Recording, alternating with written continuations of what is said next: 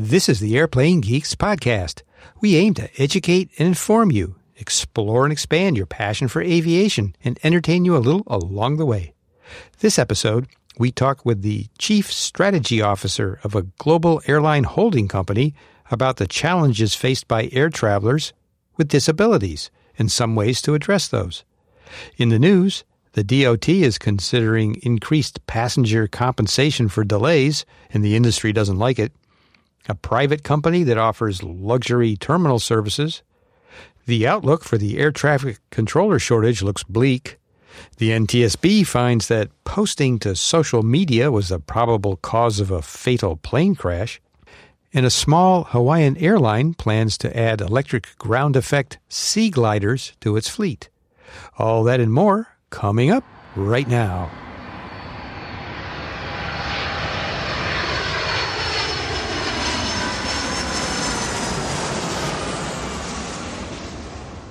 Welcome to the Airplane Geeks podcast. This is episode 766 of the show where we talk aviation. I'm Max Flight, and with me is first David Vanderhoof, our aviation historian from the American Helicopter Museum.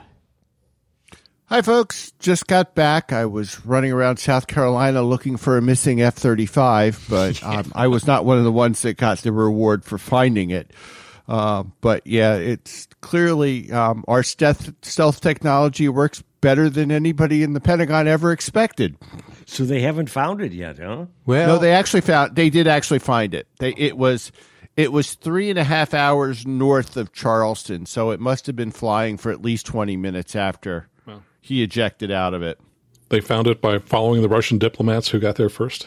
Yeah, no, actually it was the Chinese, but yeah. Okay. Yeah, so for those of you listening who don't know what we're talking about, just today there was an F-35, I think, B model, David, No, actually it was Sunday. Well, we're recording this on Monday, so yeah, it was Sunday afternoon it went down, and it was almost 24 to almost 48 hours after it went down that they couldn't find the aircraft. Right. The pilot ejected and is apparently okay, but the plane continued on not to be seen for some embarrassingly long period of time. Right. Kind of makes you wonder if he really needed to punch out if it continued to fly for another 20 miles. I know. They're not saying what the issue was. And it did not have its transponder on, nor did it have its... most people realize, but when stealth aircraft fly in the United States, they have bricks that they put on the side of them. F-117s used to have these aerodynamic sort of protrusions that were removable off the side of the fuselage that would reflect radar. So you could see them on radar, because if you took them off, then the aircraft would disappear. So... But evidently, F-35Bs are really good at... The only thing better than hiding is clearly a certain flight from into the Indian Ocean. All right, well, look, let's continue with the introductions now that we've had our pre-news segment. Also with us is Rob Mark. He, of course, is a contributing editor to Business and Commercial Aviation, which is part of the Aviation Week group. He's a bizjet pilot, a CFI. And he spent a portion of his career with the FAA as an air traffic controller and supervisor. And most importantly, and most recently, he publishes, well, not most recently, but he publishes the Jetwine blog. Hi, Rob. Wow, and that was all about me. Gosh, I'm really impressed with me. No, I'm kidding. Listen, thank you very much. It's nice to be here again. And also with us is Max Trescott, host of Aviation News Talk podcast. He's a National CFI of the Year, and he's an expert on learning to fly or purchase a Cirrus aircraft. Hi there. Good to see everybody again. Happy to be here. Yes. Another week, another episode, and we have a guest, of course, this episode. That's Michael Switek. He's Chief Strategy Officer at Abra Group, which includes Avianca and Gol Airlines. Abra Group is a global airline holding company. Mike is working with them, shaping the airline's strategic direction, enhancing profitability and competitiveness. But Mike is also on a mission to uplift the world's largest minority and enhance their travel experiences. that being the legally blind and those with low vision. Because you see, Mike is not only a senior airline executive, but he's legally blind himself. And as you might imagine, Mike has had some unique life experiences that have impacted his outlook and his career journey. Mike, welcome to the Airplane Geeks podcast. Thanks, Max. It's a real pleasure to be here. I've been a listener of this show since 2008 and can't wait to get into the subjects of persons with disability, airline strategy, and whatever else you crazy guys throw at me tonight. You know, Mike, you and I were talking earlier today, and before we get to the news, and you had an interesting statistic about the proportion of the population with disabilities.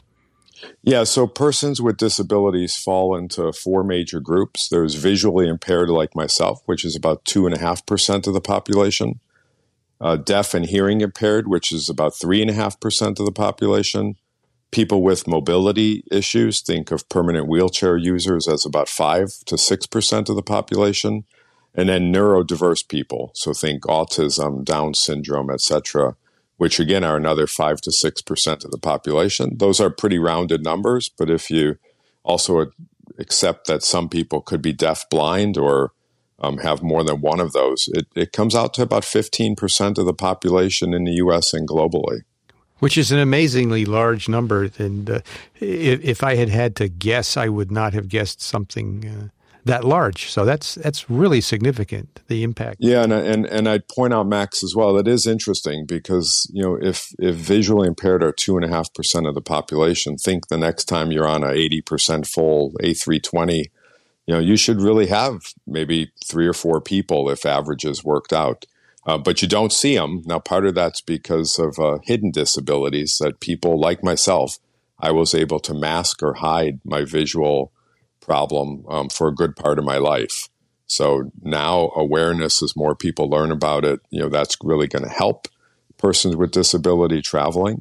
And hopefully we'll, you know, see that 15% represented evenly across all airline flights in the near future. Yeah, absolutely. I think we're going to have a really fascinating conversation.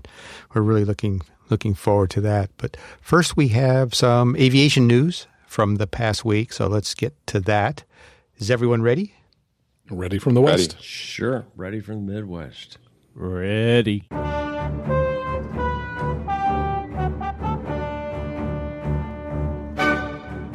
First item is from the American Journal of Transportation. United CEO says higher compensation for delays would make flying less safe. Rob, just what is the Transportation Department considering, and what does Scott Kirby have to say about it? Well, I think we should be very clear about the fact that the logic between Mr. Kirby's comments about the concern over safety are a little hard for me to tie to what the DOT is expecting the airlines to offer passengers. I mean, they want to give them compensation for not just delays, but cancellations, covering the cost of the ticket, a hotel room, food, that sort of thing. But of course, Mr. Kirby is saying that that's going to affect safety. And I read this and I thought, okay, I've got to see how he makes the link. And what Mr. Kirby is saying is that if crews have to start thinking about how their decisions to go back to the gate or not, sit out on the ramp or wherever, if they have to make those decisions based around money, thinking, oh my gosh, my airline might get fined and have to pay a whole bunch of cash to these people if they're late, it'll kind of demand that these employees make stupid decisions. And I give the airline employees more credit than that. I really think that it certainly, once employees know that there's a fine or a potential hefty amount of cash that may be sent out to travelers, sure, I could see where they'd take that into consideration. But I don't believe for a minute that a captain or a cabin attendant is going to do something absolutely silly just because they're trying to save the company a buck. Especially not these days with the labor issues that have gone on in the airline industry. Some of which have been put down a bit because there's so many contracts that have been signed. But again, and most of those are for pilots. They don't really chat a whole lot about what the flight attendants have gotten or not gotten, or the baggage handlers or the res agents or anything like that. So, but again, that's just my 2 cents. It's interesting. I was just reviewing a Harvard business case from, I think, around 2015, where it was a ship between Jacksonville, Florida, and San Juan, Puerto Rico, called the Alfaro. And it sunk, unfortunately, with the loss of all 33 lives on board. But one of the contributing factors was the goals of the business and how that impacted the captain's decisions to sail on through a hurricane and ultimately have a very bad outcome. So that's a very different case in a very different, somewhat similar industry, actually. But, I'd just refer you to that case to see where maybe that's where Scott's coming from. I do remember that. I think that when you read the report of the accident, you went, whoa, why did he do this? Or why did he take that route, trying to go around I think he tried to go around the north end of the hurricane, into the face of the wind, and it was moving to the north. And I thought, whoa. Well, he was trying to be on time, right? That's right. That's right. Yes. He was trying to be on time because his compensation was tied to on-time performance.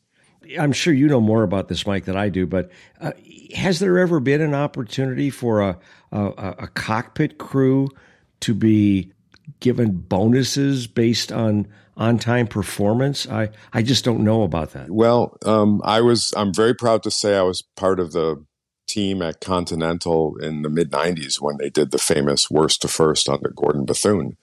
And not only pilots, but myself as a management person, we all received $50 bonuses per month if we met the on-time performance goals for Continental.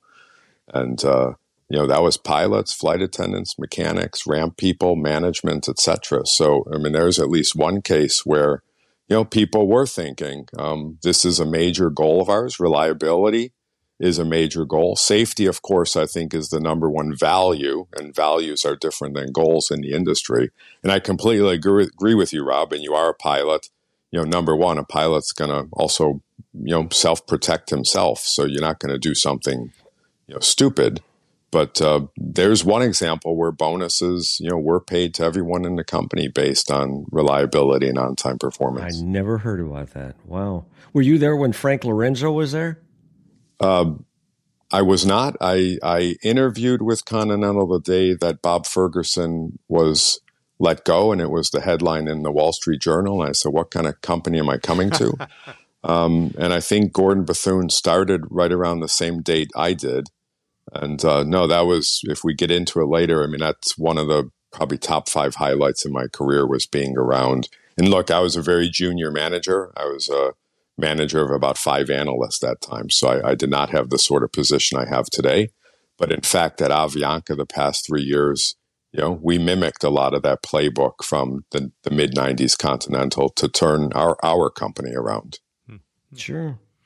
Now, I think we should mention, too, that the DOT is just considering increasing payments for good point. Disruptions that are under the airline's control. So this isn't a done deal. It's something that's being considered, and we see that Scott Kirby, anyway, has voiced an opinion that can lead to bad decisions. It's kind of hard to say or to understand for certain what his motivation is, whether it's just, he doesn't want to see the increased payouts, or if he really truly believes there's a safety issue. But obviously, when it comes to aviation, safety should always come first. Yeah. And in the airline industry, what we really want is, if there's compensation for things like that, I want to be compensated for my doctor showing up late, or my daughter just had cable, installed in her apartment in London, and they told her, somewhere between 12 and 8 p.m. somebody will come by. So, if we can say to passengers we'll depart somewhere between 12 and 8 p.m., I think Scott may have a different position, but we're held to a little bit of a different standard in the airline industry. And for safety, maybe that's totally appropriate. But when you see other examples in businesses, it does seem like this industry is treated much different than others. All right, let's press on, and we have an item from Bloomberg for $4,850. You can now bypass TSA lines at Atlanta's airport. So, Max, what is Private Suite, or PS, I guess, as it's now known? What are these guys up to? Well, I like to go out and try all these things so that I'm speaking firsthand. So last weekend I spent $4,800. No, this is really amazing. It really caught my eye because I thought, you got to be kidding me. But if you want to bypass the TSA line at Atlanta, and formerly you could do this at Los Angeles as well, all you have to do is pay $4,800 and you can skip the line. And that's the cost per time that you do it. I mean, that's the most stunning part. When I saw that, I thought, oh, that's an annual membership and whatever. But no, that's per use. Now, just to be fair, up to 4 people can be included in that, $4,850. So that brings the cost down to about $1,200 per person. But they say that they take you to an exclusive TSA checkpoint. So apparently that's been set up specifically for this company, which was formerly known as Private Suite. They've now got a new name, which I can't see right now at the moment, but I'm sure it's in here somewhere. PS. PS. But their staff will escort you from aircraft door to aircraft door. They've got a little private little terminal that seats 32 people. They will serve you food and cocktails. No word on whether they charge you extra for those. No, I'm sure for that price it's included. And if you choose not to do the all access membership, which, by the way, you pay the membership fee and you still have a very large, per visit charge. You can do it as an individual person one time for $1,095. And they plan to open additional private terminals at DFW in Texas and Miami International by 2025. And, at first I was thinking, boy, this is a new service for the 1%ers, but I realized this is really for the 2%ers. The 1%ers are already on their private jets. So for the people, that are kind of the next tier down, this is for them. So anyway, it's pretty amazing. I never would have thought that there would be a market for this, but apparently there is. On their website, they refer to their service as a backdoor to your commercial aircraft, private TSA and customs clearance, luxury spaces, and white glove service before and after your flight. And, at first I'm thinking, just like maybe this is kind of ridiculous or for a certain class of individuals, solely. But, maybe it's a good idea because, people in that kind of income bracket are probably celebrities and, maybe people that don't have their own private jet, but corporate CEOs or something like that. People that can't necessarily just show up at the airport terminal and, mix in with the general public. But the plane is a little bit more private maybe. So, maybe it's a way for them to fly commercially without having to expose themselves to, the public at large. I don't know. Can you actually say that on this show about CEOs jumping on an airplane and exposing themselves? I don't think that really is. That's not family values. Anyway, I'm just trying to imagine how they get on the airplane. The only thing I can think of is that they'd be coming up that outer stair. When you walk down a jetway, there's an extra set of, steel stairs that the ramp guys go up and down with the bags and things like that. And that's the only thing I can think of is that they'd be coming up those stairs to get into the airplane. But I mean, that just seems like a pretty. I guess I'm wondering, Mike, how'd they price that? What's your gut? Did they just say, let's come up with a really enormous number and see if anybody buys? And if they do, then we know we've got our fee. But it just seems like such an odd number to me. Yeah, you're right, Rob. I can't get my head around, if that was an annual subscription fee, I could see people taking it, but a one time, the domestic highest first class fare you could get is going to be less than that. So I don't think, you'd get a lot of take up on that as a one time, but you're absolutely right about the stairs. I've been privileged or lucky enough to fly in airports around the world, like Bahrain in the Middle East, where as a first class passenger, they'll take you down those stairs to a chauffeur driven car to your own immigration service where you sit down while someone takes your passport, stamps it for you, gives you a drink, and you go out the door. So it's a great service, but $48.50 per shot.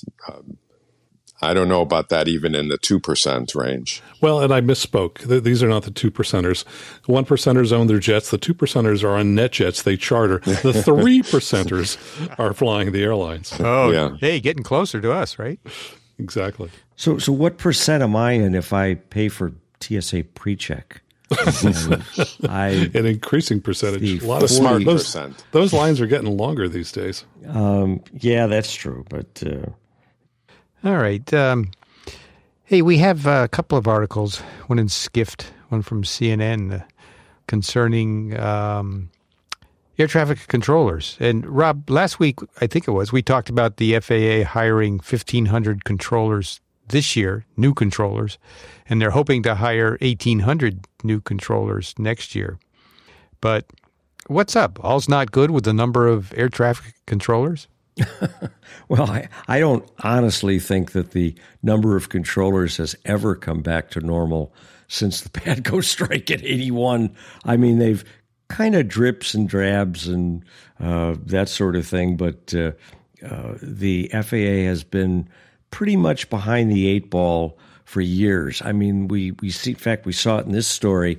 They talk about, well, if we just give them some more money, they'll be able to, get this straight. I think it was Nick Gallo from the A4A said, if we just give them enough this time, it'll go, but it's still going to take time. And the one part of hiring, I think I mentioned this last week, that people don't realize is that if you hire 1,800 controllers, maybe if they're lucky, maybe 75% might get through all the training. Maybe it's a little less than that. We'd probably have to talk to somebody from NATCA about that. But because training a controller is a very, very long process. If they work in a small VFR tower, I mean, like when I used to work at Meg's, I mean, it took somebody nothing at all to, you could be certified in 3 or 4 months because there just wasn't much traffic there. But when you're talking about somebody at a New York Tracon or NorCal or at O'Hare, I mean, it takes years. And again, some people they might get halfway through it and go, I just haven't got it. I can't keep up with this pace and, or for whatever. And they just drop out. And so, sure, we're hiring, but I think what I would feel better talking about, and nobody does, is how many new controllers have we put on the certified ranks every year. That would be a more accurate measurement of what they need to do. And of course, I understand the airlines. I mean, the two things that the airlines always mention is if you're late, it's either weather or it's air traffic control. And I'm just telling you what I've heard over the years. But I mean, I understand that the airlines need someone to point the finger at when something goes wrong. And Southwest wishes it had that last Christmas when their system kind of tanked. And but again, the number of controllers in the New York area specifically is way, way, way down from where it should be. I think they're looking at 60% of normal staffing. You're right, Rod. There was that report. I want to say it was early summer. It came out of one of the U.S. departments. I don't know if it was Department of Transportation, but the two numbers I remember out of that is what you were talking about. It was 3 years to train a new controller, and that the New York was at 55% staffing right now.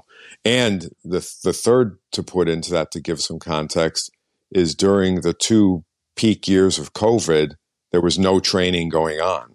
So Excellent. for 2 years, it was exactly shut down, and now you're trying to ramp up with a 3-year ramp up time. It's not a pretty picture in terms of getting to 100% staffing levels. Well, and in addition, that's a good point that Michael made there, because I completely forgot about that. But also the people working right now are often working 6-day weeks, and they're working 10-hour days. And it's not, would you like to come in for an extra few hours? It's mandatory in many of these facilities.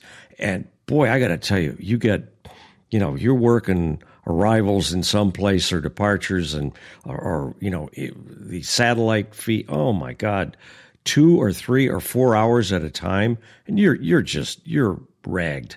You're just ragged. And of course, when I was there, the traffic was a little less than it is now. But then no wonder when the weather gets bad, the whole system just goes in the trash bin, because you only have so many people to move airplanes around so many different places before somebody. You can't go that way. No, how about? And again, you just don't have enough bodies to do all the thinking and all the talking. So, U.S. Transportation Secretary Pete Buttigieg says that former Mayor Pete, Secretary Pete, says that the air traffic controller shortage, it's going to be a journey. Meanwhile, the article points out other industry executives think that this is probably a 5-year program. So the question to me is, so what do we do about it, right? Do we just wring our hands and wait for things to, levels to get back to where they need to be slowly, or is there anything that can be done about it? Nick Callio with A4A had a couple of suggestions. One is, he said, proposed that universities with air traffic controller programs should be allowed to provide the certification courses. And he also mentions that the FAA should, next summer, especially around New York, lower flight levels, which I think they did this past summer. Are those good solutions? Reduce the number of movements. Right. I think it was 10% over the past summer, if I remember correctly. I think I called him Gallo. You're right, it's Callio. Callio, well, that was close. But to your other point about the universities, there are quite a few community colleges that have had that still have air traffic control programs. And prior to about, I know it was before COVID, but maybe 4 years ago, maybe 5, when somebody went through an air traffic control program at a community college that was already certified by the FAA, when somebody would apply to the FAA, they would get an extra 5 points on their evaluation as to whether they were going to be worthy or not. I mean, as a vet, I used to get that. In fact, I did get that when I hired on with FAA. And but then FAA changed all of the system of how they evaluate and how they hire, and I'm pretty sure they did away with all of those extra points that they used to give people from these college programs. I would have thought it would have been a no-brainer for them to say, you know what, maybe we better bring that back because we could use all the help we can get. All right. We have something from AOPA. NTSB says Snapchat post resulted in fatal crash. Rob, this is, what, distracted piloting? Well, let me ask my cohort, Max T., what did you think of this story? Oh, I think it's a major problem that I see from time to time. And it's not just in airplanes. People are so anxious to take selfies, they sometimes fall into the Grand Canyon. So, yeah, I mean, I think we're going to see more and more of these kinds of accidents. And the stuff I see sometimes in the cockpit really bothers me. This was a case of a Cessna 182.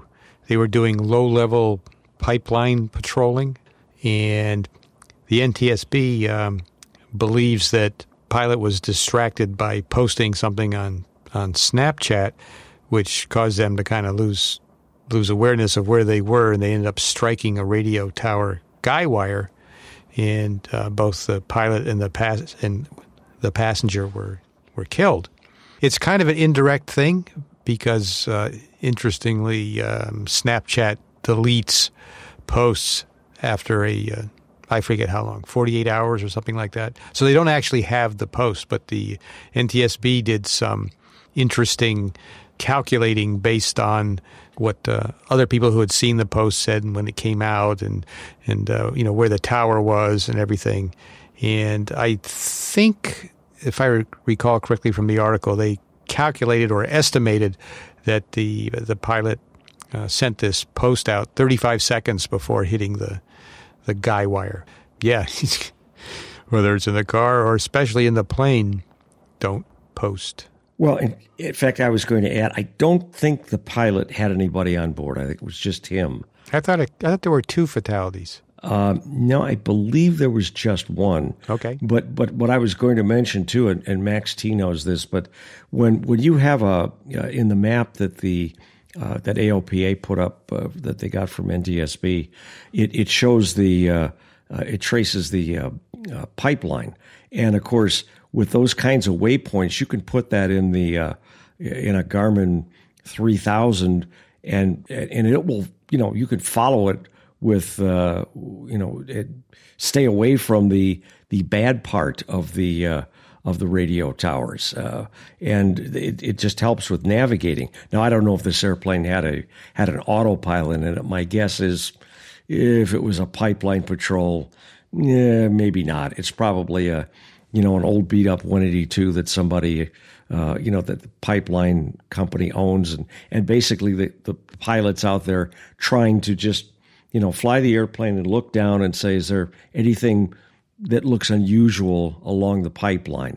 I've never done any pipeline patrol. I don't know let's see, how high was he?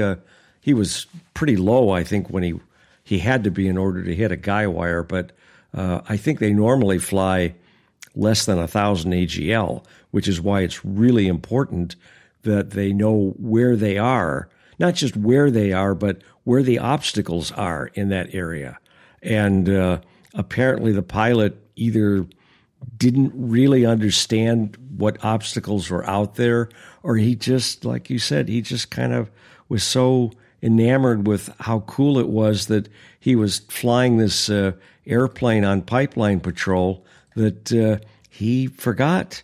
And I can't imagine the thought of hitting a guy where we had a Flight for Life helicopter out here in Chicagoland that hit a guy wire at night in the drizzle, trying to transport a patient, and of course the copter and the doctor and the flight nurse were killed, and it's just I can't imagine being down anywhere and being first thing you would look at is, okay, what's the top of the tower? Okay, I can't go any lower than that because there might be wires out here. They don't all need wires, but it's the first thing you think of. I'm not going any lower than that if I'm going to be anywhere close to a radio tower. But this was a young kid. He only had a couple 100 hours, so this is probably his first paid flying job, and unfortunately, it turns out to be his last. Yeah, really unfortunate. And a lesson there. All right.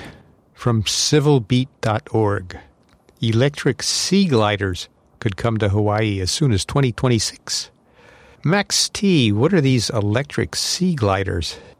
Well, that's a good question.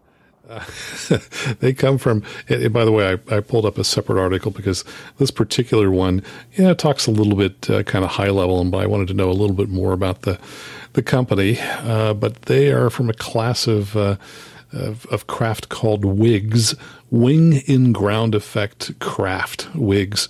And the manufacturers of these are pushing really hard to say, oh, no, this is not an airplane. In fact, I loved one of the quotes which said that, they were concerned that being subject to FAA regulations would pose insurmountable economic problems, killing an emergency sector, some developers argue. So basically these are winged boats that fly in ground effect. And so they, according to the company that's going to make these, they said that they will have speeds up to 160 knots while remaining 10 to 50 feet above the waves. And they also have said that operating a sea glider will be more akin to driving a boat than piloting an aircraft. Roll, pitch, altitude, and the transitions between the hull-borne, foil-borne, and wing-borne models will all be managed by the digital control and flight envelope protection system, which is another way of saying, hey, we will have automated this so much that an idiot can fly these things, which means we can then pay them, less as well. But I can't. I'm probably pronouncing this wrong. Mokulele Airlines. I was going to ask if anybody else could pronounce that because I can't. I think it's Mokulele. Mokulele, I believe, yeah. Very good. Only airline serving residents of Molokai and Lanai in Hawaii as a new parent company, and they are expecting to bring service in the coming years to fly port to port 60 feet over the ocean to connect some of these locations. And Surf Air, which we've talked about a number of different times in the past, which is, they describe them as an LA-based electric air travel company. The Surf Air I knew used to fly a lot of Pilatuses around, which are not electric. But they have acquired the parent company and have said that they're going to bring these into service. Now, the ones that they're planning to use are to be manufactured by a Boston-based, actually I think they're in Rhode Island, based startup called Regent Craft. And they hope to have all the approvals by late 2026 to 2027. Now, the Coast Guard has gotten in the act, and they actually put out a request in 2022 for public comment about how these aircraft might benefit the offshore energy industry, and they ask if the FAA perhaps should be involved in certifying these and providing operating rules. I haven't found any comments anywhere from the FAA, so it sounds like this is still an open question. But it's kind of like a hovercraft that's even higher off the water, and so it'll be fascinating to see, do these things really come to pass? And there have been some in the past. Russia had some back in the 60s up through the 90s, but these are certainly not widespread around the world. Hey, if it doesn't need Jet A fuel, it has to be looked at from this industry. So yeah, well, they have actually flown a technology demonstrator about a year ago. A quarter scale, 18-foot wingspan is a prototype. The full scale, they expect to be a 12-passenger sea glider. They named Viceroy with a 65-foot wingspan. But as I said, they did fly this. There's a video. We can put a link to that in the show notes if you want to see what it looks like. And I mean, it looks a lot like sort of the typical. Well, it's not a VTOL, but it looks a lot like the sort of the eVTOL kind of thing. I think it's got 4 electric motors on each wing, on the leading edge of each wing. And at least from the quarter scale model, it looks to me a lot more like an airplane than a boat. It starts in the water. Yeah, that's fine. And it has like hydrofoils, which I think retract. But anyway, it starts in the water, starts forward motion, gets up on the hydrofoils, and then out of the water and fly. So, I mean, it does look more like an airplane than a boat to me. But what would you call a hovercraft? Well, this thing at least has wings with motors and propellers on it. It looks like an airplane. It flies like an airplane. It just takes off out of the water. Yeah, it looks a lot like a seaplane. Yeah, it does. I think it is. I think I would call it a seaplane. But interesting. Check the show notes for the video. You can see what you think it is. And when they land, I'm just wondering if they say something like, "We'll be landing now," or "Dive, dive." I don't know. There's your clue. I'm just okay. If they're saying dive, dive, dive, that's not a good sign. Yeah. No, probably not. But at least I didn't say something really stupid when you said it was What did you call the airline? Makalele? Makalele. Okay. Makalele. Not to be confused with the ukulele. See, Well, it I rhymes could have with. said something like that, but I didn't. I just want Mike to know that I'm in control. You're a professional. Here. I'm a professional. You got it. That's what they say. And Rob, the guy has been listening since 2008. You can't bluff. Yeah, that's probably true. Okay. I was just going to add, there have been so many startup airlines over the years that have planned to use seaplanes, and so few of them actually, remain in service. I think that, there's a lot of issues. The water is not uniformly flat and smooth like a runway. And I think people, when they start these seaplane airlines, they kind of forget that, there are going to be days where you just can't put these things on the water, or if you do, you're going to flip them over. So I just kind of wonder what their backup plan is going to be, because I would expect that there will be far more times when these seaplane-like devices can't fly than normal aircraft can't fly. Yeah, and as an add-on to that, I'd love to know what the maintenance expense line will look like on a seaplane, especially one that's in salt water, huh? Yeah, when I worked in India for a year and a half with Indigo Airlines there, and SpiceJet had announced a major plan for seaplanes, and the question from our boardroom, should we look at it? And no one could figure out what the maintenance would cost, but it was a solution in India.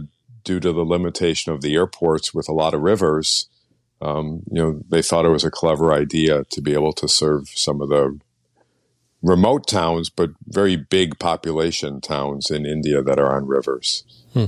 And did it fly? You know what? I've kind of moved geography and never followed up to see if Spice has ever gotten any of those in the air, but I don't think so.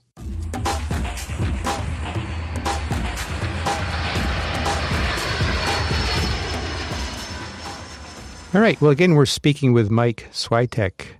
Mike, how do we empathize with air travelers who are legally blind or have very low vision? I was trying to kind of put my head in that space. I mean, if I imagine walking into an airport blindfolded, I think I'd be terrified.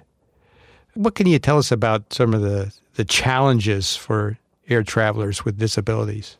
So empathize is a great word, Max. And, one thing we can't regulate in this world is can't regulate kindness, empathy, common sense. And those are probably the three things that blind, low vision travelers like myself need the most. When I was given this problem at Avianca about a year ago and said, Mike, why don't you see what you can do to raise the standards of passengers with disabilities? The first thing we did is we looked at our customer journey map, and a customer journey map at an airline is looking from booking to getting to the airport, checking in, checking baggage, getting to the gate, maybe using a lounge, flying on the plane, landing, collecting your baggage. At Avianca, we had 27 points in our customer journey map. Some airlines have more, some have less. In reality, it's thousands of touch points. So we put that on the horizontal axis, and then on the vertical axis, we said, okay, those four main categories of visual, hearing, mobility, and neurodiversity, what are the different pain points across those 27 journey points? And they're different for all disabilities. They're different within the disability. I am a low vision blind person. Only 15% of blind people are 100% black blindness or dark blindness. But the pain points for me, it's booking, very difficult to use some of the mobile apps, et cetera, especially when it's the drop down boxes or fill this in, getting from the curb to the special service request desk, which every airline has to maintain a special service request. And that's the tool that you use in your PNR, your passenger notification record, that says I have a disability. I may or will need some special help. But yeah, getting through that journey. So again, if I'm traveling by myself, it is the law that an airline has to provide an escort to take me to the gate. Now that person may also be pushing a couple of wheelchairs at the same time.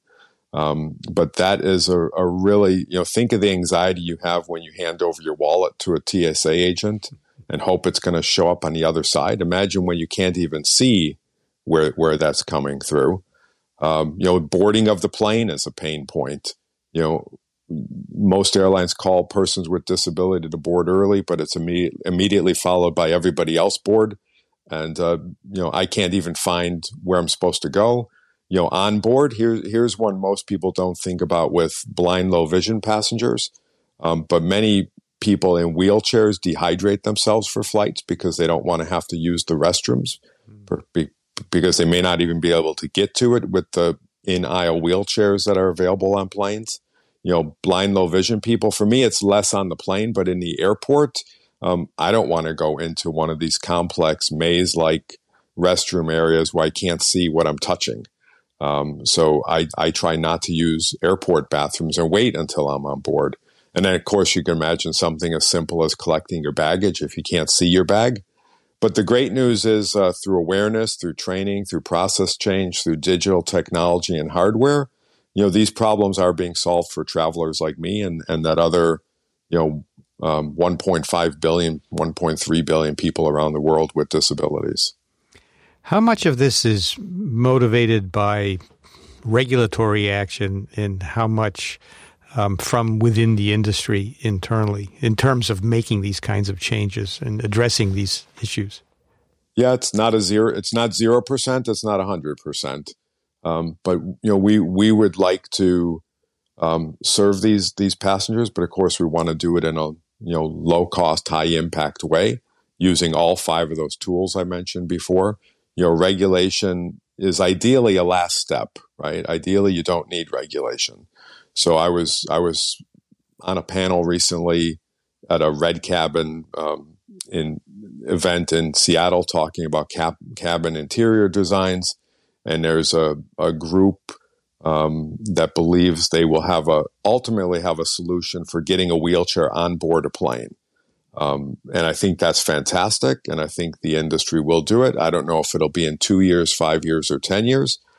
You guys are engineers or have worked. The certification you need to get an aircraft certified, and now with up to a 600-pound wheelchair inside the cabin that has to meet the 15G test, et cetera, is a pretty big obstacle. But on regulation, if it's needed because nothing else is working, then it's a potential solution. But let's not regulate before we have solutions, and let's not regulate without getting the full dialogue with airlines, airports, consumers, et cetera. So regulation has its place, but it's not the only tool to get this solved. I'm curious, when we talk about regulation and people that are visually impaired getting on and off an airplane, does the FAA, I don't know if you know the answer to this, does the FAA, when it measures the amount of time that it takes to empty a cabin in an emergency, make any allowance for the fact that there may be a few people that are either visually impaired or have difficulty walking or anything like that? I've never heard any mention of that. Yeah, if you can help me find the answer, Rob, I'd love to know as well. I'm investigating that as well. When they do the test, is it 150 able-bodied people, or is it the demographic of what you'd find on a typical flight? But I'm also a little bit cautious there that could be used for other means to try to do these tests or redo these tests. But it's a good question. But I could tell you, as a blind, low vision person, I think I will move just as fast as anybody else. But one of the key there's for me is to really know where that exit is and to really count those rows that they tell you to do. So, and in fact, I will tell you in low light situations, or if there's smoke, I may be the best person to follow because I don't need my eyes to navigate. I'm used to doing that all the time. So it's really an interesting paradox. And in certain cases, low vision people may get off a plane quicker than others. And that's something that, I want to find out how those tests are done, and it sounds like you do as well. So please help me in that effort. It's a very interesting point. Yes, thank you. Yeah, it is. It is. Are the airlines receptive generally? I mean, I imagine it varies a lot, but are they receptive to having these kinds of dialogues? Dialogues on persons with disability? Yes. Well, here's what I've found in the past year. And again, I've been in this industry since July 1992. I've worked full-time for 8 different airlines around the world. I've done some consulting. This is the first time I've really done a deep dive on it, because my CEO sitting across the table from me for, endless amounts of time said, Mike, aren't you the perfect person to get involved in accessibility? But where it sits in most airlines is there's a lot of people in the operations part of the business that understand it. There's a lot of people in the legal departments and regulatory that understand it, but it just hasn't been an issue that's raised itself to most of the C-level suites or the boardrooms. And that's what gives, my current airline a bit of an advantage on this, is we talk about this, at least a couple times a month. An accessibility issue comes up, and, my fellow C-level people and my CEO are quite attentive to what I have to say. So I'm really proud to say, I have this unique position of a person with a disability, but one that's also been trying to make airlines financially sustainable over the last 30 years and trying to find those common sense, smart solutions. Now, Mike, you've said that your legal blindness has become a competitive edge for you.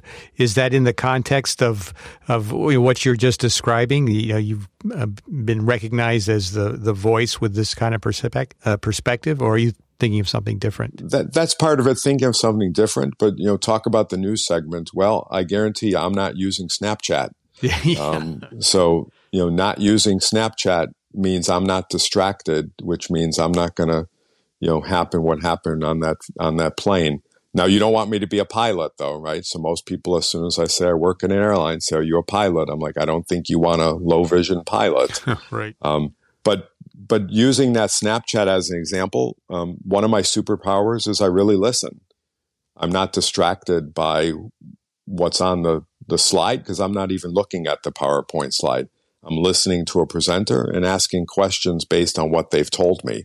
And that's pretty unusual in a boardroom.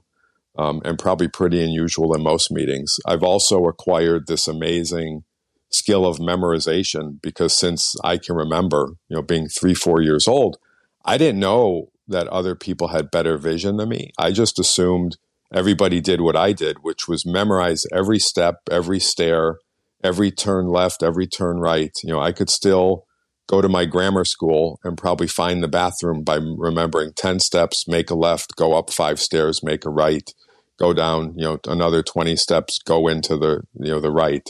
So I think that's really been a brain teasing question I've always posed for myself every day of every year. And that's given me a stronger memorization mindset. So at least from the listening and the memorizing, those are a couple of superpowers I think I've attained. And now that I use a mobility cane, I'm pretty recognizable. So think of the advantage of just telling people, meet me at the airport and I'll be the guy with a white mobility cane.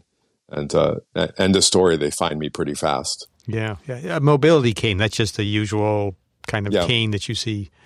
Mine is white. It folds up. Red on the bottom is I think, except for in Germany, my understanding, an international symbol of a visual impairment. But this is where awareness is so important. And that's why thank you so much for inviting me on this podcast, because the more we talk about it, the more people are aware.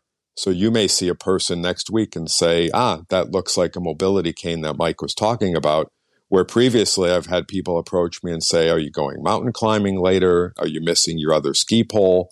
And it's no, this is a tool to help me, wayfind, or help me to, find myself in places. And even the people who help with the special services, I'm sad to report that I had one recently, wasn't aware what the mobility cane was, and was actually grabbing it and treating it more like a leash to pull me by, where I had to politely say, I use this to tap the wall, to find stairs in front of me, to find obstacles, please don't touch it without permission.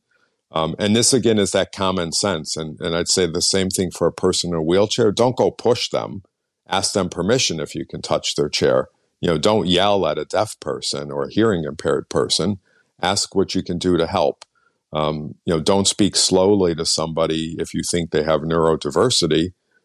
Talk to them in a normal speed until the issue's raised in a different way. So just this awareness of persons with disability is really the best tool we have to improve, I think, the lives. And look, make everyone else comfortable, because my hypothesis, a lot of flight attendants don't approach me simply because they're not sure what to say, and they'd rather err on the safe side of saying nothing. In the U.S. in particular, which has become a very politically correct environment, people are afraid to now approach me because they don't want to make an error. And to me, that's a shame, because I always remember, I'll finish this answer with this thing I remember from my sister-in-law. She said, good judgment comes from experience, and experience comes from bad judgment. So if people aren't willing to make an error, they don't learn. And, I hope we can get over that. And I hope, conversations like this help inform everyone else on the planet. Mike, it's kind of funny. My mother had polio and was at wheelchair bound, and talking about not touching the wheelchair.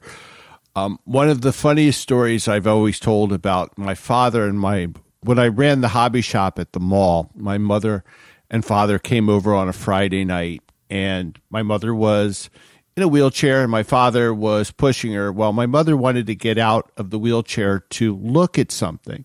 And she was distance she couldn't walk, but she could take she tripped falling out of the wheelchair.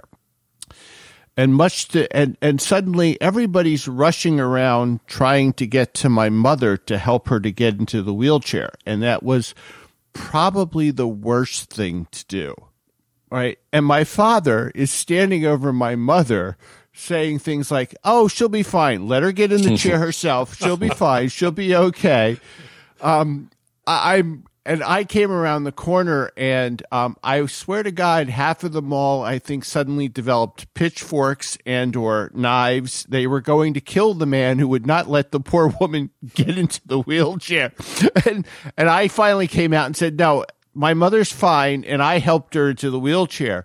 But if you don't know where to grab or whatever you might be helping, but it's probably not. It's just, the truth was, it was easier for my mother to get herself into the wheelchair by herself because she knew what to do, and somebody trying to help. So I can really empathize with the fact that, and my mother was a lot like you, Mike, where my mother, when young kids would ask my mother why she walked with a limp, my mother would tell her about polio and to demystify it, and those kids those adults walked away knowing more. And, the next time they will, as a general rule, people are just curious, not necessarily mean-spirited, but they just, and my mother always found it interesting because kids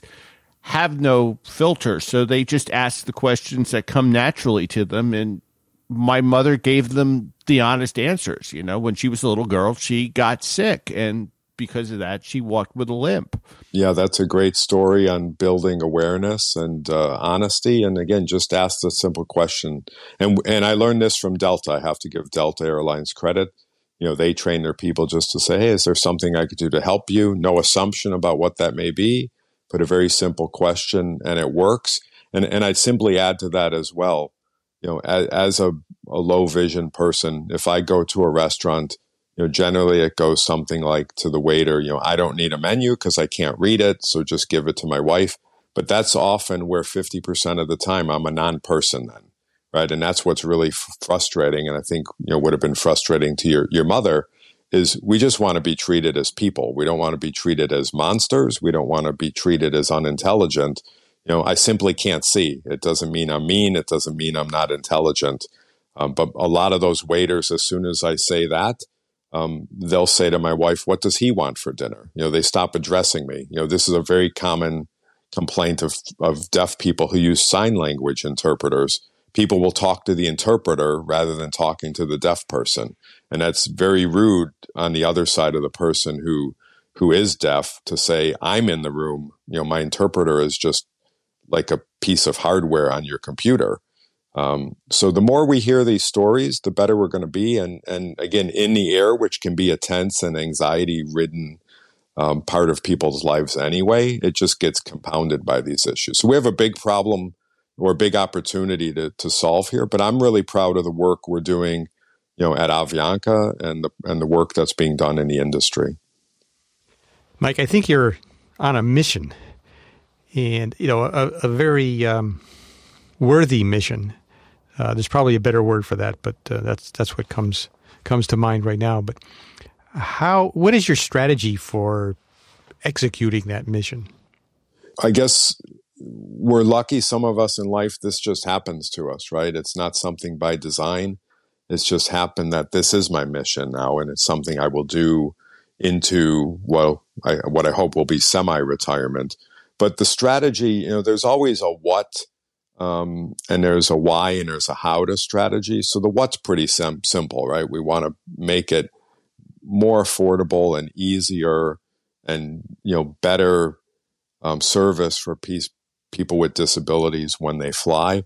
The how is a couple of things. There's always the sort of action how of, when you think about strategy, how do you win at the game of Monopoly? Well, you play very aggressively. How do you win at the game of Risk? Well, there you play a little more cautiously. In this, I think the real how is just getting this word out. It's that we need to get people comfortable with the differences and diversity of people. On the more practical strategy, again, it goes to those 5 tools I mentioned earlier. Let's build awareness. Let's get better training for employees. And by the way, awareness and training shouldn't have to start when someone joins an airline. Awareness should start in grade school, right? And we're seeing this more and more in the country. There's not a special school for people. They interact in the same school. So 5-year-olds learn, hey, this kid next to me is in a wheelchair. This kid over there can't hear as well. So I think that's really good for society, and this is a society issue. But awareness, training, changing processes. I'll tell you something we did simple. At Avianca, we operate a lot of our flights in Central America and Colombia. Some of the gates will be remote gates or hard stands. If there's a choice of 2 planes we can send to the hard stand, we simply now try to send the plane that has the most persons with disability on it to the jet bridge and send the other one to the hard stand. Because whether you're blind or in a wheelchair, the hard stand's a lot more difficult. So that's a very small change in process. Then there's the digital technology as our 4th tool to do this. And the amazing things I can do at my smartphone now. There's 2 companies out there, one called Ira and one called Be My Eyes. Bad for them, they haven't built a big enough moat around their business model. But I take my smartphone, if I'm by myself in an airport now or a hotel, this is, across all of travel, I can get my wife on the other end, turn the camera on by voice activation and say, hey, Debbie, what hotel room am I standing in front of? Is this room 110 or room 120? Can you take me towards 120? I could be in a restaurant and I could put it on and say, can you look through and tell me what's on the menu? This is an amazing age we live in with digital technology to improve the lives of people with disabilities. And then the 5th and hardest tool we have is kind of changing the hardware. So making that wheelchair go on board the cabin, being able to load it better, having Braille on aircraft, which is something both United and Avianca did recently, which is fantastic. But that hardware takes a little time. And the message here for me is let's share in the cost and the funding of these solutions, because some of you have worked, with airline manufacturers. My biggest pet peeve with them is don't look at disability as a profit center. So please, I hope you're not going to send me, a piece of paper to certify planes when I want to put in the accessible lavatory and say, pay me $100,000. Nothing's really changed. But to get the plane recertified, I need this piece of paper. So really, we've got some tools. The strategy is just to keep at it, keep at it, keep at it. Persistence is going to win here. Fantastic. Mike, this has been a really good conversation. In some ways, it reminds me of an episode that Brian Coleman and Micah did on the Journey is the Reward, where they looked at stuttering and the challenges of that and how other people react and respond to people that stutter. And it was an extremely eye-opening listen. If I can find the episode, I'll put that a link to that in the show notes. I don't know if I can find the specific episode, but another area where, similarly to this conversation, awareness is a big part of it, and having compassion and knowing what to do and what not to do, and all of those things. So yeah, and here's the really, we mentioned that 15% of the population. I think it was David who mentioned his grandmother. It doesn't take long for any of us on the planet to say, "Hey, I know somebody who has a disability." It's a lot of people, and that's good news, because it means most people are behind this. Most people are willing to maybe have their airfare be a little, few dollars higher if it's truly accessible to everybody, and that is the right thing to do. Transportation is a need nowadays, not just a want.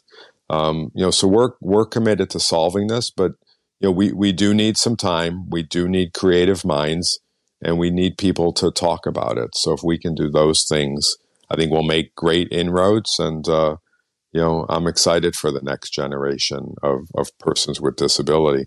But I know this is the Airplane Geeks podcast. I've worked at airlines: United, Continental, Air New Zealand, Qatar Airways, Alitalia, Latam, Indigo, and Avianca, and now Abra Group. So I'm happy if you guys throw me some airline history questions at me, or you talk about personalities. I've worked directly with Akbar Al-Bakr and Rob Fife and Enrique Cueto and Rakesh Gangwal. I've had this incredible privilege to work with some of the real personalities in this business over my airline experience journey. Mike, maybe we're going to have you come back. Hey, I'd love to. I can see why you guys have been hooked on this for 15 years. What a great way to spend an evening talking about airplanes. It is. It's wonderful. We're very blessed.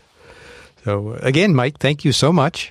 We really appreciate it. And I think this is some great information and some things that make you think maybe about things that we might not have otherwise. So thanks so much for that. No, thank you for the opportunity.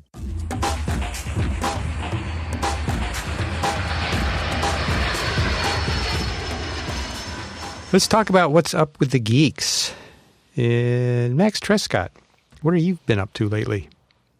Well, I told you folks last week that I had just flown with a client in his new Cirrus, bringing it back from Knoxville. And then a week later, I found myself up in Seattle. A gentleman needed to, a guy who was buying a jet. And so we have been doing some training in the Twin, and he had a meeting. So we thought, hey, let's do some training on the way up to Washington for his meeting and back along the way.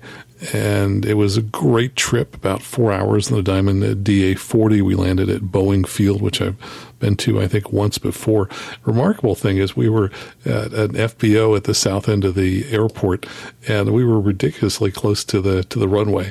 And we just kept seeing these large monster, Boeings of all types, flying, different colors, different liveries. In fact, I took a picture of one that I had never seen before, and somebody said, "Oh, that's a Chinese airline." So it was great fun, being there. And then just today, I had a text message from a gentleman who I've flown with in the past, who owns a Diamond DA-62, and he said, I heard on your podcast, episode 292, that you went to Washington last week. Were you the one following me in on the ILS? And I said, oh my gosh, we were chasing a Diamond, and we were just about matched in speeds. And yes, that was us following you. And I didn't recognize the call sign, but I had remembered it. It was kind of distinctive, ended in Delta Delta. But when I first spotted him, my concern was that we were going to overrun him until I checked his speed and found out, no, we were pretty closely matched, and he had similar concerns. And so he had been looking at us for a while as we were cleared along the same route. So anyway, kind of a funny coincidence that two people from the Bay Area ended up landing at Boeing Field at almost the same time. Had you been in the Diamond before? Yes, I do a fair amount of training in the Diamond DA-42. He was in a 62, which goes ever so slightly faster. It's a larger aircraft. I see. Okay. And Rob, what are you up to these days? I can't wait for this show to be over because I have to hurry up, go home, go to bed, because I've got to get up early in the morning to catch a flight out of Midway to go to Los Angeles. Through of all places, I couldn't get a direct flight. For all places, I have to connect through Vegas, and which means that the flight's going to be absolutely jammed. But I'm going out there for probably the worst possible experience in a person's life. My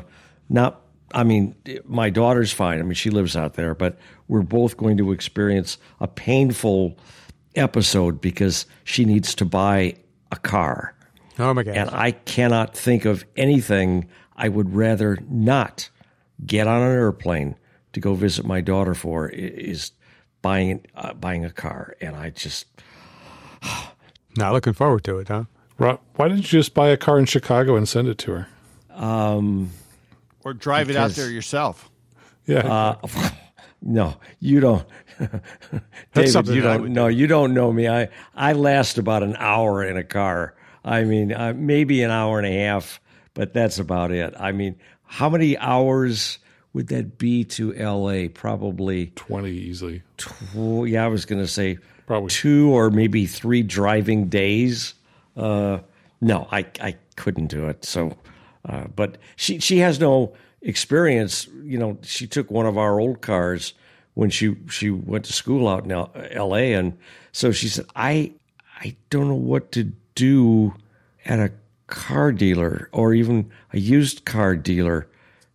Should I be afraid? I said, oh, be very afraid. I mean, I don't want to use the word swindler, but you can't always trust used car dealers. But anyway, so I'm sure it'll be fine. So you're headed to LAX. Mike, you were there recently for an interesting event. I was there for the Cranky Flyer Dork Fest on Saturday. Yeah. A week ago. I was in between Bogota and Seattle and thought I'd drop in and see some old friends like your old colleagues, Courtney Miller, and I'm Dan Webb, Courtney Miller, Brett Snyder. Dan Webb was there? Dan Webb was there. Oh my gosh.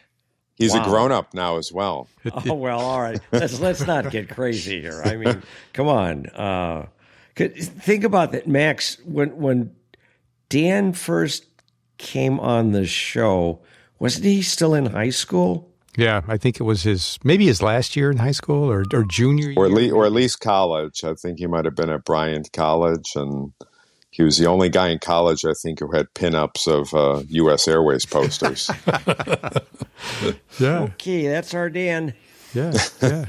But he's but a funny place for a blind person to be airplane spotting. But, but I don't do it for the airplane spotting. I do it for the personalities in this business. And Dan's going to be one of the big personalities someday. Yeah. He's back at Delta, isn't he? That's correct. Yeah. And he's in charge of something. Did he tell you what he's in charge of at Delta? He did, but it's top secret. Oh, right. Okay. I don't remember, but. David, you've got some events coming up at the museum. Yeah, this Saturday is going to be a big deal. It is Girls in Aviation Day. While we will be celebrating it with various events at our museum, I recommend everybody to go out there and see if you can get a young girl out to an airfield to get them to experience flight or just smell of avgas or whatever. So, I mean, that's a big deal. And then October 5th, we've got another book series, but I'll give more about that next time. But lot of things going on at the Helicopter Museum. I'm in the process of working on getting a new item for the museum that I can't wait to share once it comes out of the closet and isn't classified, but it's really exciting as far as I'm concerned. So a lot of things going on, keeping out of trouble. Good. Always keep out of trouble. And our main man, Micah, tossed in a shout-out. This is an article in the Press Herald. Portland pilot who helped guard Maine's coast, honored 80 years after World War II. And what I found kind of the most interesting thing about this, or something that I didn't really know much about, was how the Civil Air Patrol was established, and how they during World War II, to protect the coast, in the Civil Air Patrol, they'd established 21 bases along both coasts, the Atlantic and the Gulf coasts of the U.S. in World War II. They patrolled the waters from 1942 and 1943 with armed aircraft and looking for submarine attacks and guarding shipping lanes. And the air crews are credited, this article says, with escorting more than 5,600 convoys, reporting 173 U-boats and attacking 57, flying over 86,000 total missions, logging over 244,000 total flight hours, and flying more than 24 million miles in total. But I found all that interesting, and that's some history that I didn't know. There's probably a lot more interesting history about the Civil Air Patrol. Oh, let me just add, they were credited with sinking 2 submarines in World War II. So is that right? Yeah. Wow. Pretty amazing. Piper Cub against submarine. Yeah. So the article, the real point of the article, though, is to talk about Second Lieutenant Oscar Chevenel, who was awarded the Congressional Gold Medal posthumously as he died in 1987. But one of those individuals who protected the coast during the Second World War. So look for that article in the show notes if you're interested in that. And then we have some listener mail. Here's another little factoid that I didn't know. We have in the U.S. we have the Eisenhower Interstate System. That's what it's called. And my historical knowledge of that is not great, but my perception is that during the Second World War, there were a lot of issues moving troops and material and raw material and everything across the country. So one of the things that Dwight Eisenhower did as president is created the interstate system of highways. Now, Tom wrote in to say that the Eisenhower interstate system has a requirement that there be 1 mile in every 5 that must be straight.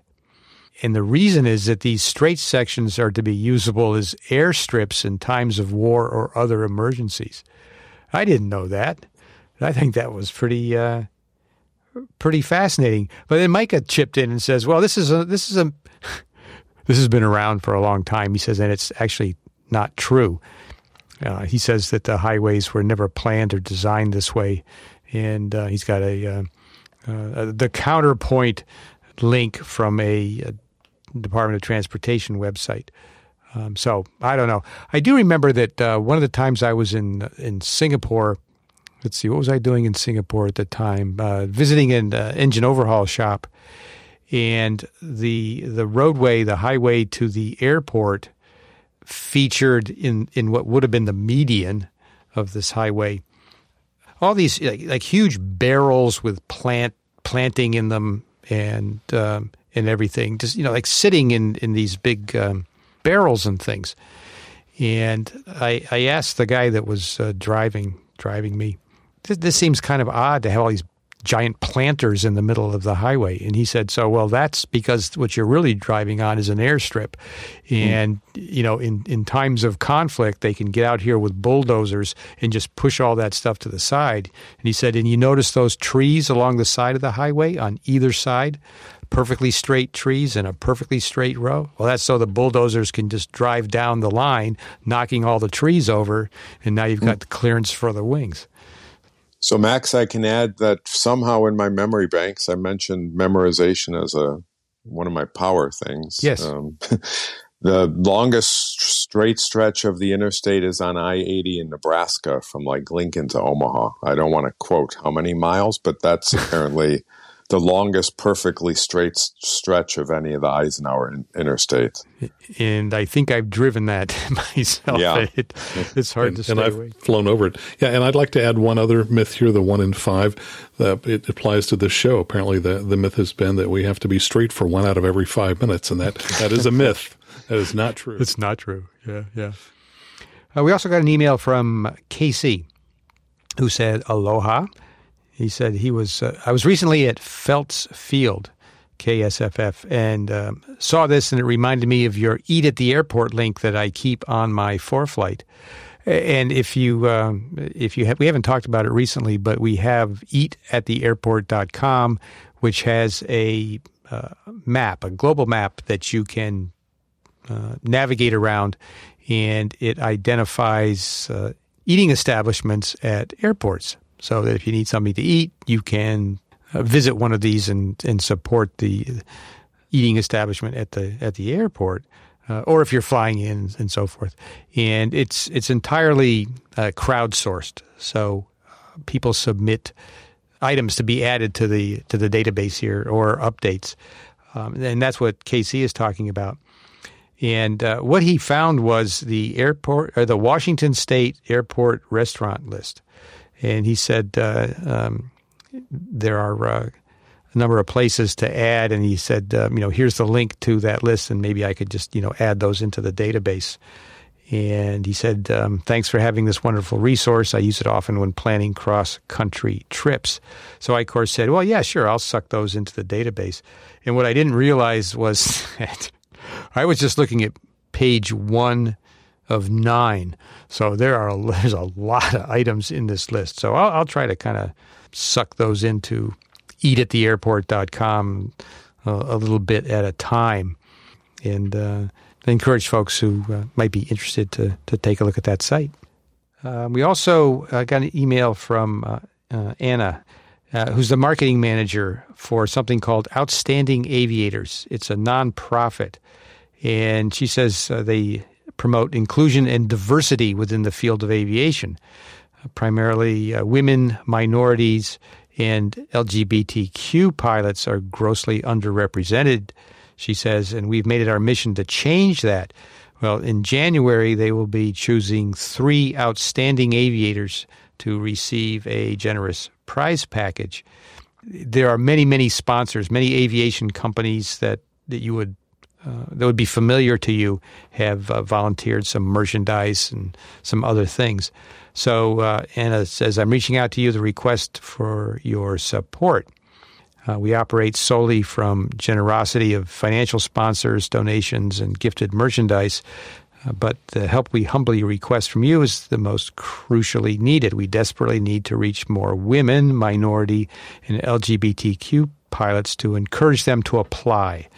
So we'll have the link to the website in the show notes, which is simply outstandingaviators.org. And if you would like to apply or encourage someone else to, the applications are made online by December 31st, 2023. There's 3 categories of awards, and there's a panel that will select them in 2024. And also, if you'd like to make a donation, a tax-deductible donation, you can do that at the website. So we'll pass that along. Again, that's outstandingaviators.org. And then finally, this is sort of like good news, bad news. I mean, it's not really bad, but in the past, we've had on the show Igor Sikorsky III. I think he's been on twice, as I recall. And you've heard me mention, and him when he was on the show, that he and his wife operate a sporting camp in the North Maine woods.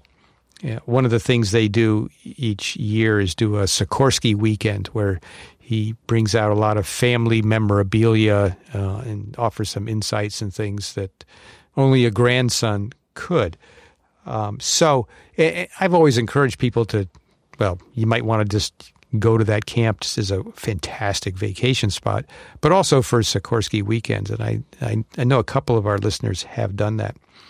Well, Igor and his wife have, Igor and Karen have decided that after 28 years of operating the camp, they're about ready to retire.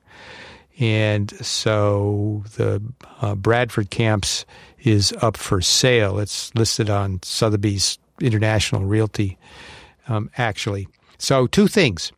If you have a spare $1.6 million laying around or whatever you can negotiate, you can pick yourself up a really nice, out-of-the-way Maine sporting camp, which don't come on the market very often.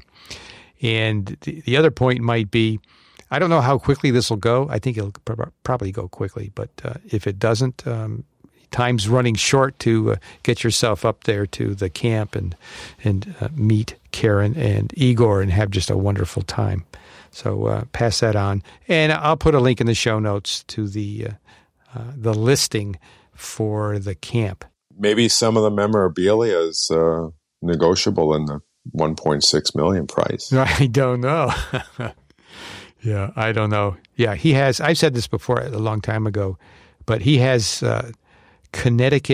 Igor has Connecticut helicopter pilot license number 1 issued to Igor Sikorsky, which I've held in my hands, in a plastic sleeve, of course.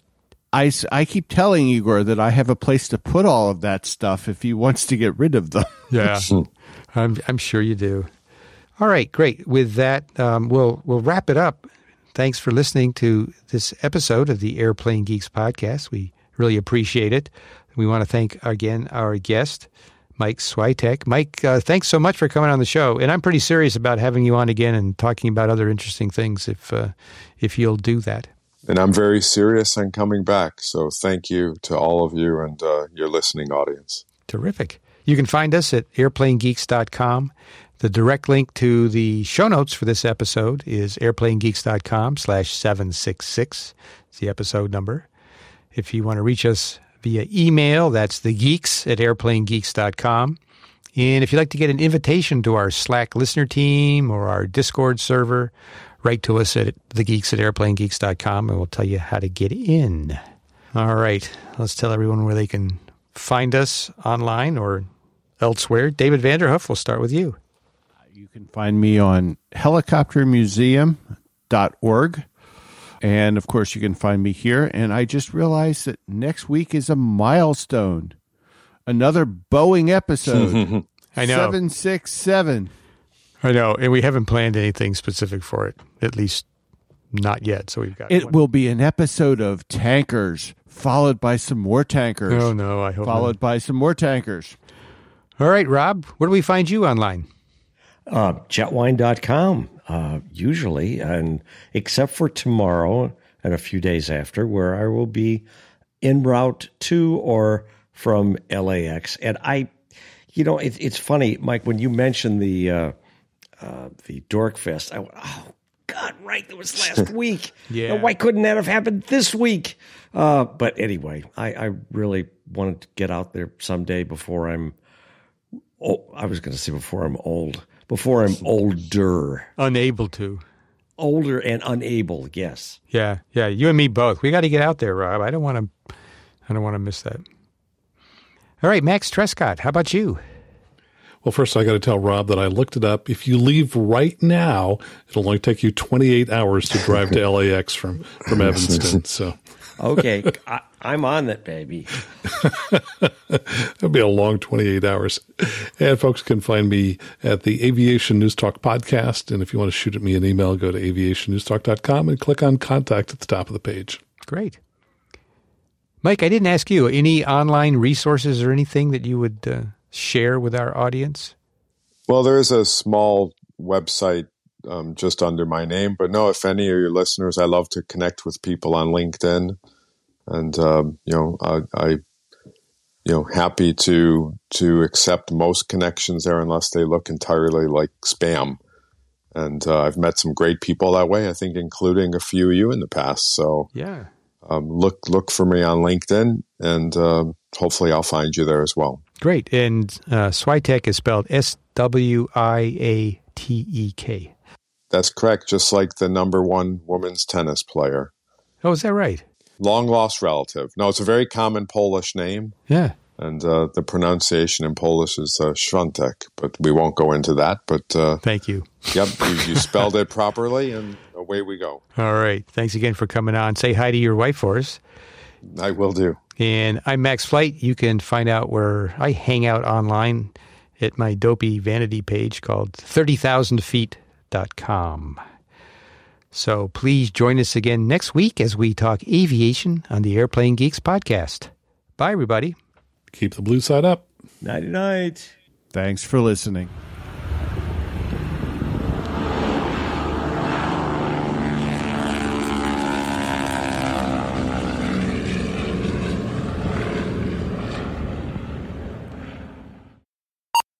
I know what I was going to ask is that you mentioned earlier that never mind, it just went You lost in it. one ear and out the other. Well, let me just follow up Mike said and say the reason we do this is because we have radio faces. That's why we're here. I do as well, as you can probably tell.